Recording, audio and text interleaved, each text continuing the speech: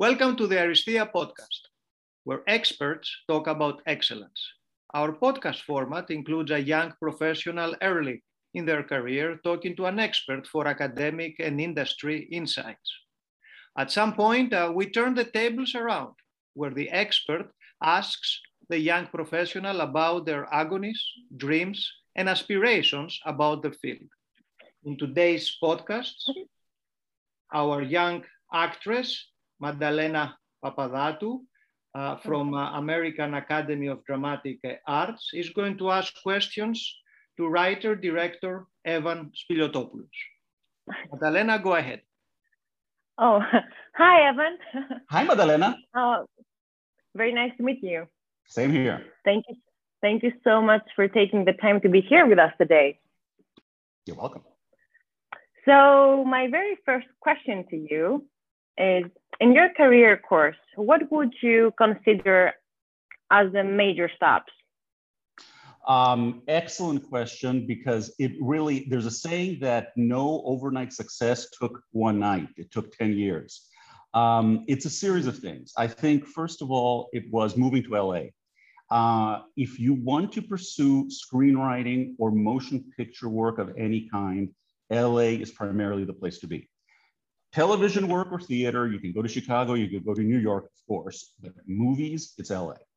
And once I moved here, I took about 5 years of working in the absolute bottom of the industry. The second step for me, though, was when Walt Disney hired me, when Disney Toon specifically, a division, did animated films for theatrical and straight-to-video distribution, brought me aboard. Because once Disney hires you, you basically have gotten a stamp of approval for one of the biggest studios in town. So all of a sudden, the doors to all the other studios pretty much open. Then it was selling a script called The Last Call, a science fiction movie, live action, Universal. So that was my first break into the live action world with another studio outside of Disney. The next step after that was Hercules, which was my first produced big budget MGM Paramount studio worldwide theatrical release. Then was Beauty and the Beast, which was my first blockbuster studio release. And finally, as of now, most recently, was The Unholy, which was my first job as a director. Oh, wow. How was that? Writing and directing. I shot it in the middle of the pandemic, so it was an absolute nightmare. It wasn't supposed to be that way. We did not know what was about to happen.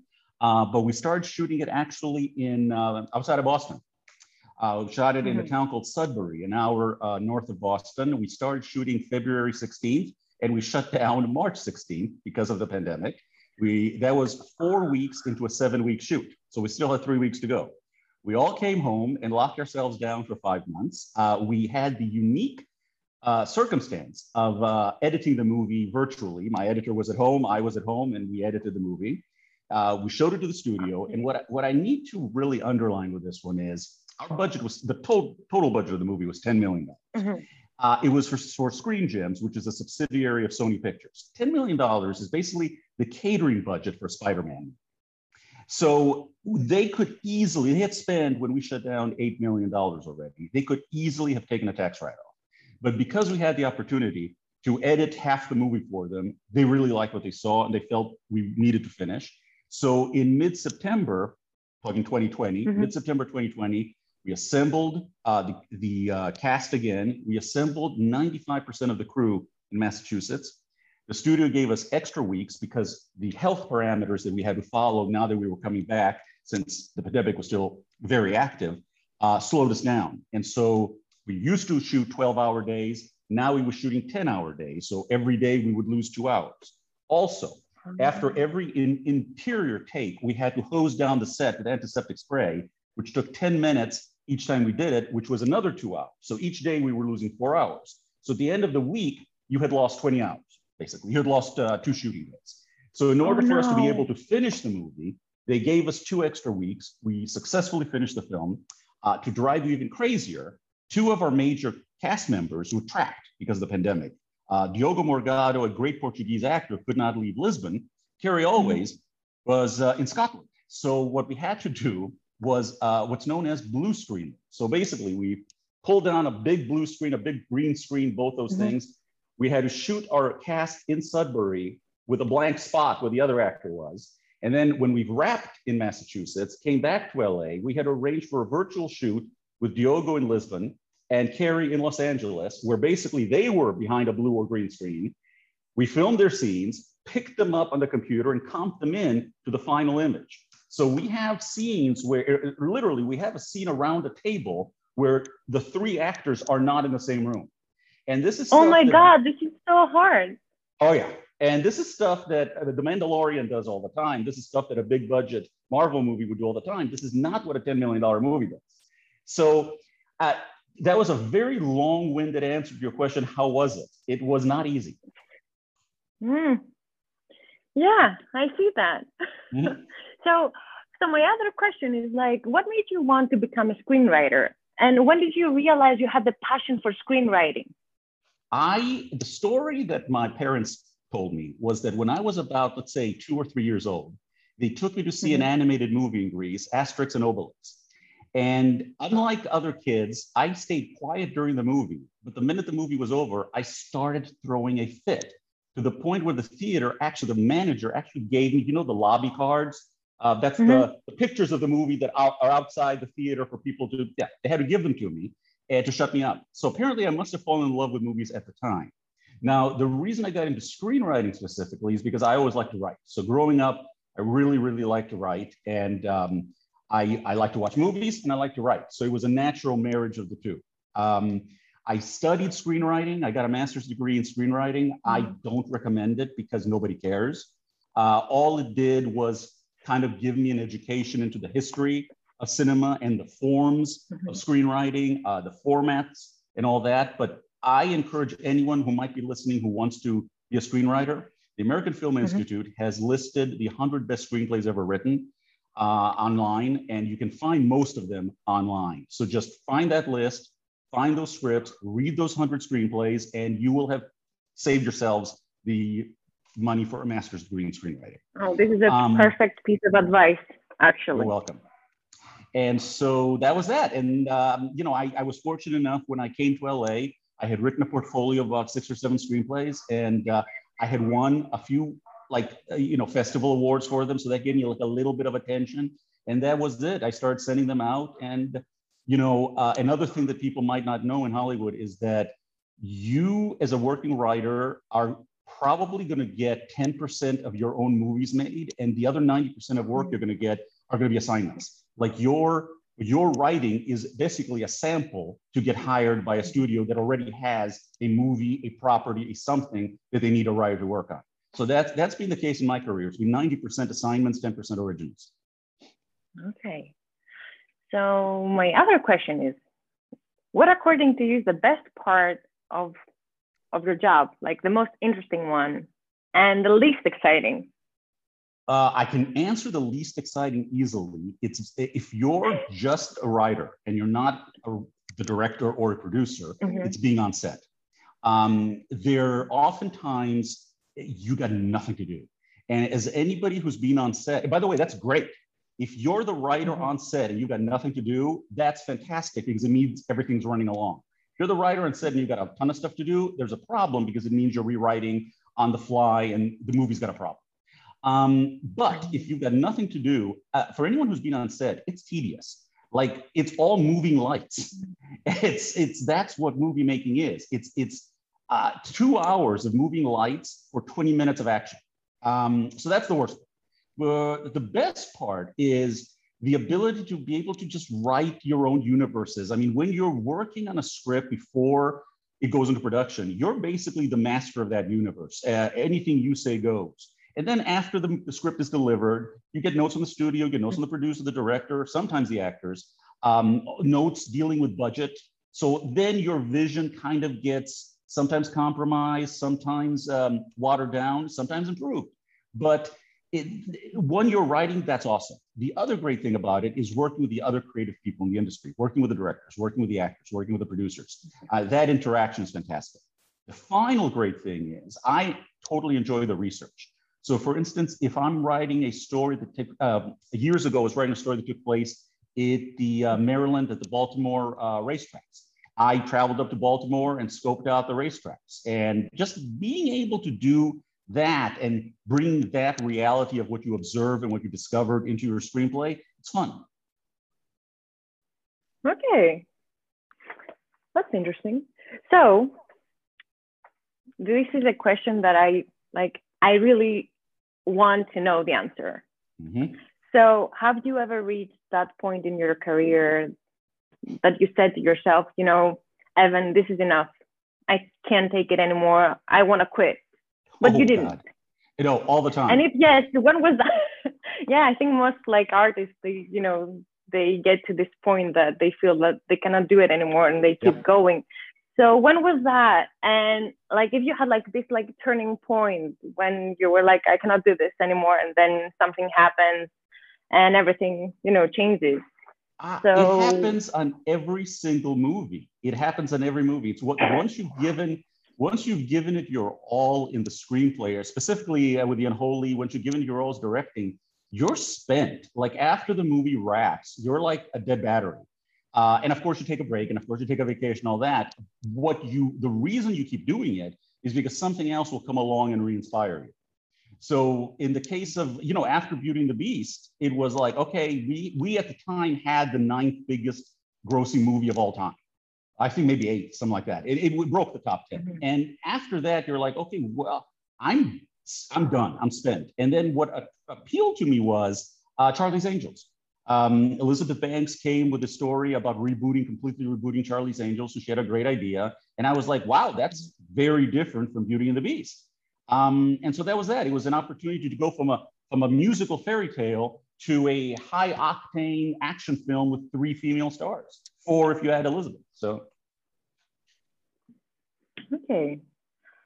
And, you know, people say that it's difficult to define excellence, but when you see it, you know it. What do you look for when you explore potential collaboration?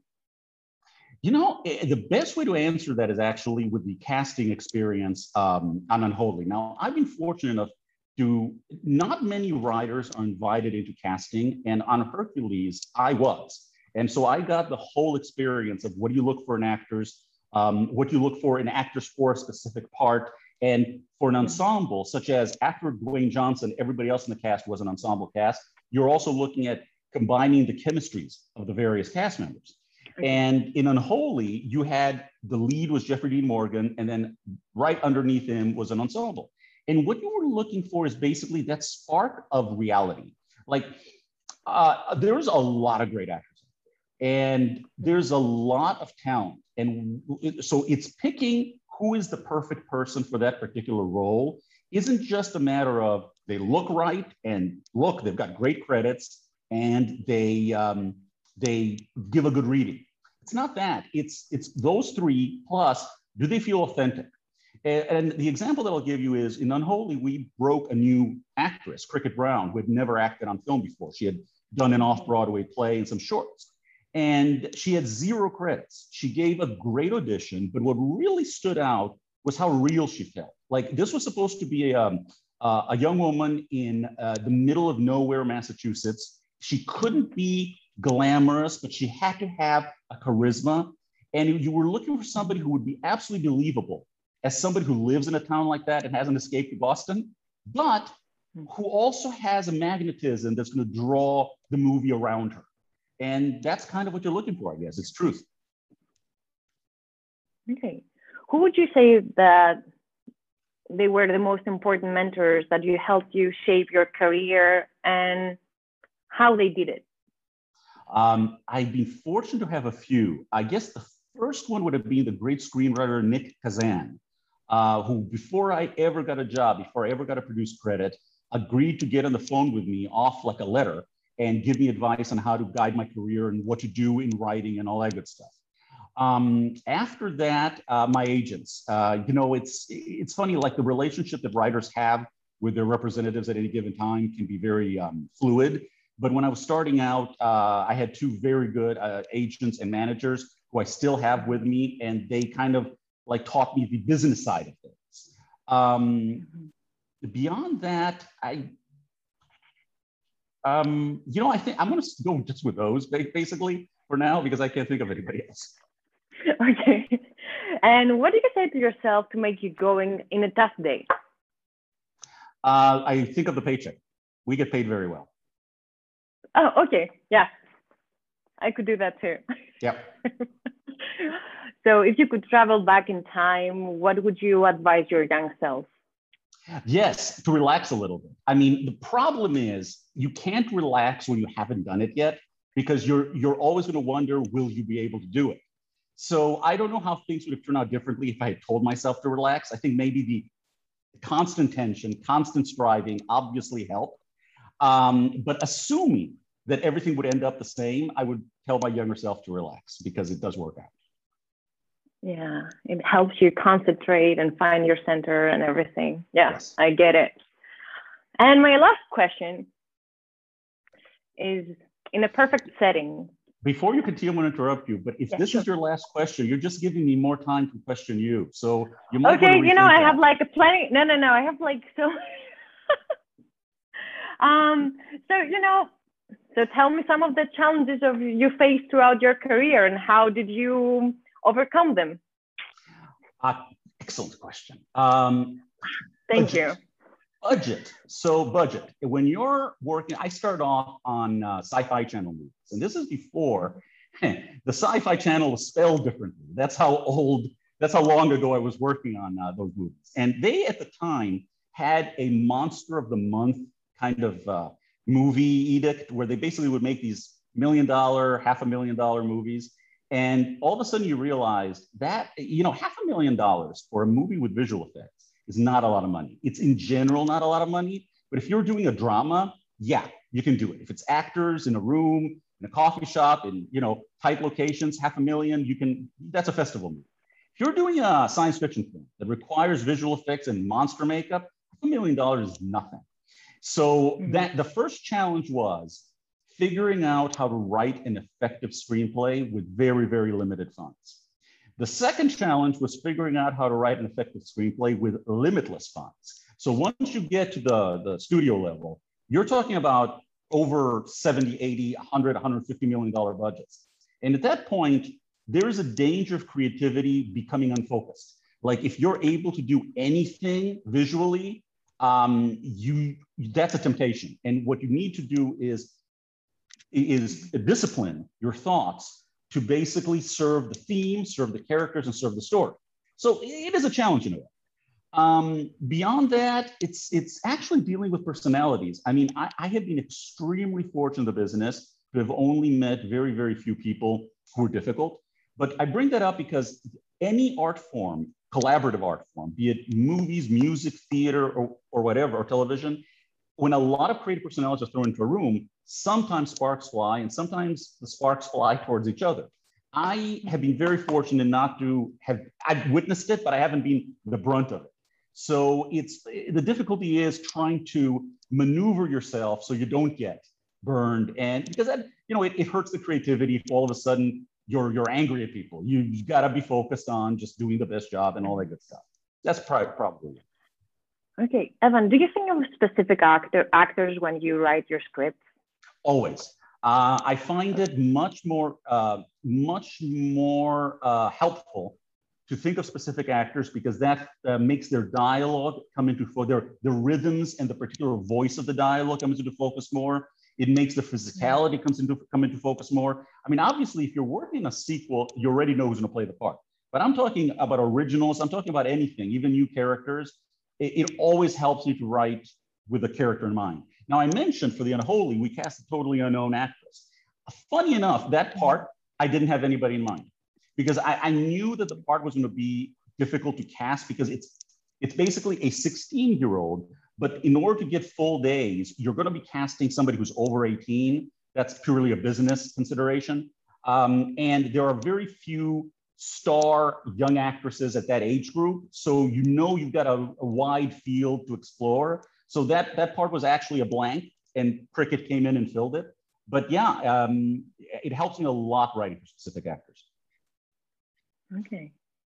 So would you advise young people, young artists in Greece to pursue a career in America, or would you advise them to stay in Greece and try to do something here? I haven't lived in Greece for a very long time, so I'm going to make a very general statement, but I can't imagine being able to pursue what you want to pursue in Greece. I just can't.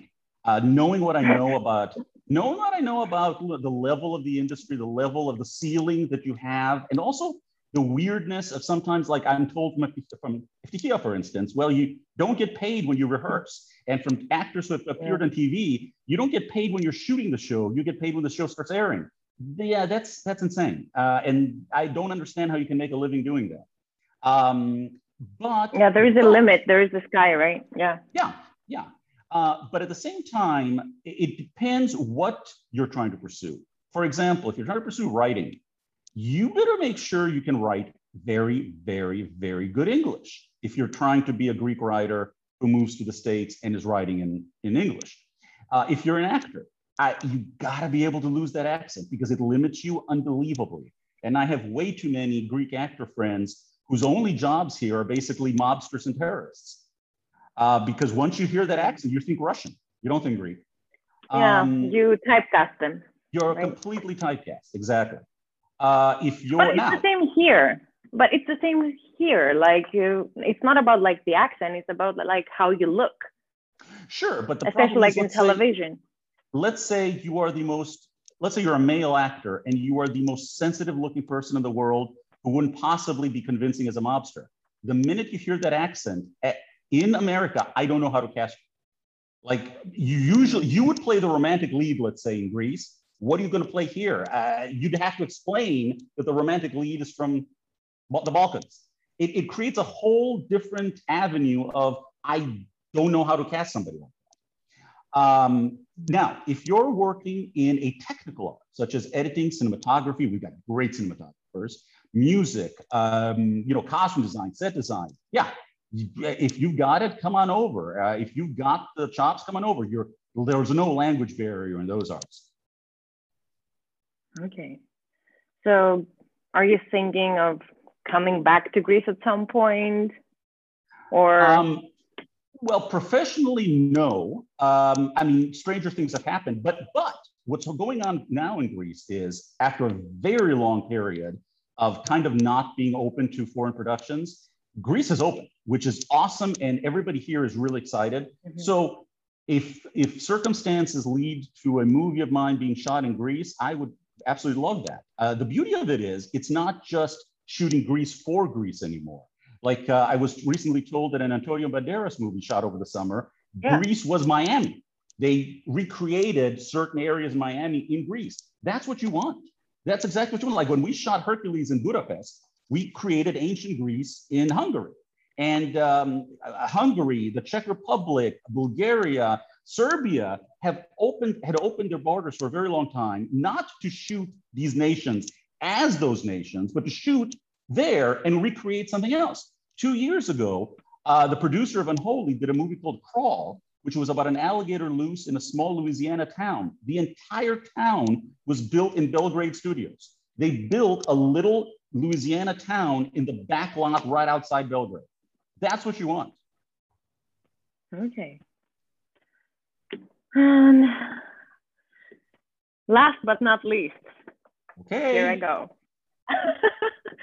So when you decided to continue, like to start with the screenwriting, did you have people to support you? Your parents were there for you, and did your family was 100% there and yes. believing in you? And so here's what made Here's what made a very big difference, and here's the tricky part. We always say, pursue your dreams. We always say, don't take no for an answer. Every animated movie ever made the theme is probably follow your dreams. The problem is that's not always accurate. There needs to be like a balance between follow your dreams and reality. For instance, what if you suck? I mean, do you follow your dreams when you have no talent and no possibilities? And I think that's, of course, a path to tragedy and disaster. So what I tell people is you have to step back away from your work and listen to what people say. And you're always going to get your family to say, oh, you're really good. You're the You're the most beautiful baby in the world, and you're super talented and everything. You didn't have that. Well, No. let me go to the point. Most times you have friends and or family who will say good things. What you want to do is listen to strangers. Like if you're a writer, I'll just speak from experience, and you send a script to a producer when you're an unknown, and the producer comes back and goes, it's not for me, it's not at the level it should be, but I gotta tell you, there's a lot of potential here. You gotta keep working on it. You need to accept that. Believe that the good things that person said are true and work on it. If they came back and said, I'm sorry, it's not for us, period, because they're not gonna tell you you're a horrible writer, go away. They're just gonna say it's not for us. You need to balance the rejections and what do these rejections have to teach me? Do the rejections mean I don't have it? And if I don't, then you gotta back away and find something else to do. If the rejections are constantly peppered with encouragement, then you gotta take that, follow that, and hope that you reach a level of skill at some point to succeed. Now, I did, to answer your original question, I had the full support of that, yes. So it was a point where basically I had come to the States, I was an undergraduate in political science, and I basically told them I want to switch to movies. And they were like, okay. Now it wasn't a yes, go for it, but it was a, okay, if that's what you think you should do, then do it. But we always felt that there was a kind of limit to, hey, take 5 years and let's see what happens. And fortunately, within that 5-year period, Disney hired me, and the rest is that. If I didn't have their support, I don't know, frankly, how I would have done it, because the support was not just moral, it was financial. And yeah, I don't know. Yeah, sure. And my last question. So, in a perfect setting, where would you go for dinner? Who would you invite? What would you order to eat? And what song would you play in the background? Okay. Perfect setting would be on a Greek island, and I would actually pick my favorite, which is Rhodes, because I just want to be different. Okay. It would be, the menu would be the best of Greek cuisine. And as much as I love Taverna food, I'm talking about the best now, because a lot of really Michelin level Greek restaurants have opened in the islands, and I'm a foodie. So it would be that with the finest Poscholero their winery has. I would invite, the easy answer would be the cast of my last movie, but I don't know. I mean, I would invite, first of all, my best friends, both here and in Greece, including some actors that I particularly felt connected to from the movies that I've worked on. And is it too cliche to say Sinatra's I Did It My Way in the background? Oh, it's perfect. Okay, there you go. Way. For what is a man? What has he got? If not himself, then he has not to say the things he truly feels, and not the words of one who kneels. The record shows I took the blows and did it my way.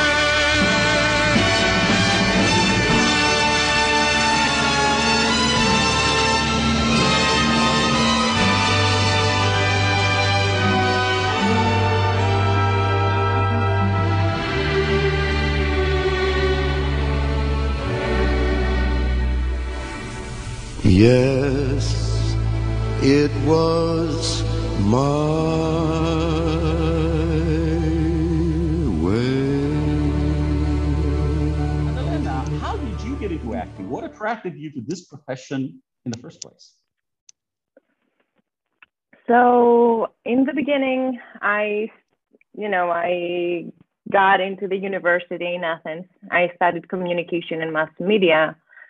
And during my studies, I just woke up one day and I'm like, oh, I'm just going to become an actress. And of course, like my mom didn't support my decision because it was like out of nowhere. But that decision came from, very, at some point I realized that I wanted to live 1,000 lives. And the reason,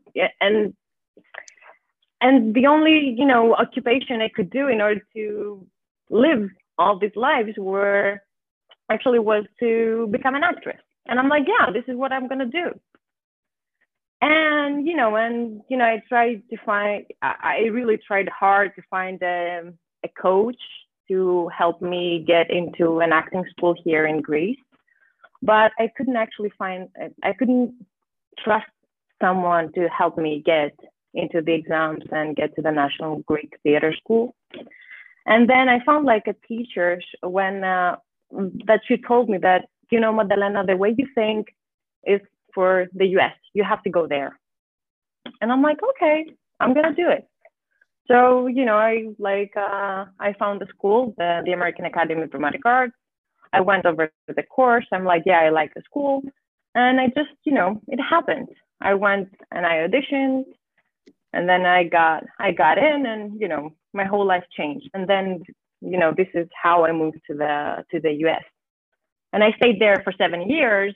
And last year I moved back to Greece, because I want to see my family, and then I got stuck. But it's good. Yes. No, it's good. It's good. Well, when are you returning? When are you unstuck? To be honest, like things started like going really well here and really fast. Like the minute I got here, I booked like commercials, like one after the other. And then I booked like some, 2 TV shows, and, I started working. And I'm like, I think it's better for me to gain more experience, because in New York, it was like a bit hard. In the beginning, it was like the accent. Sure. And then, the O1, I got like 2 O1s, but then it was the green card. It was always something that I had to try to get. And, auditioning was hard. Like I was going for like good parts, but it was something else that always missing.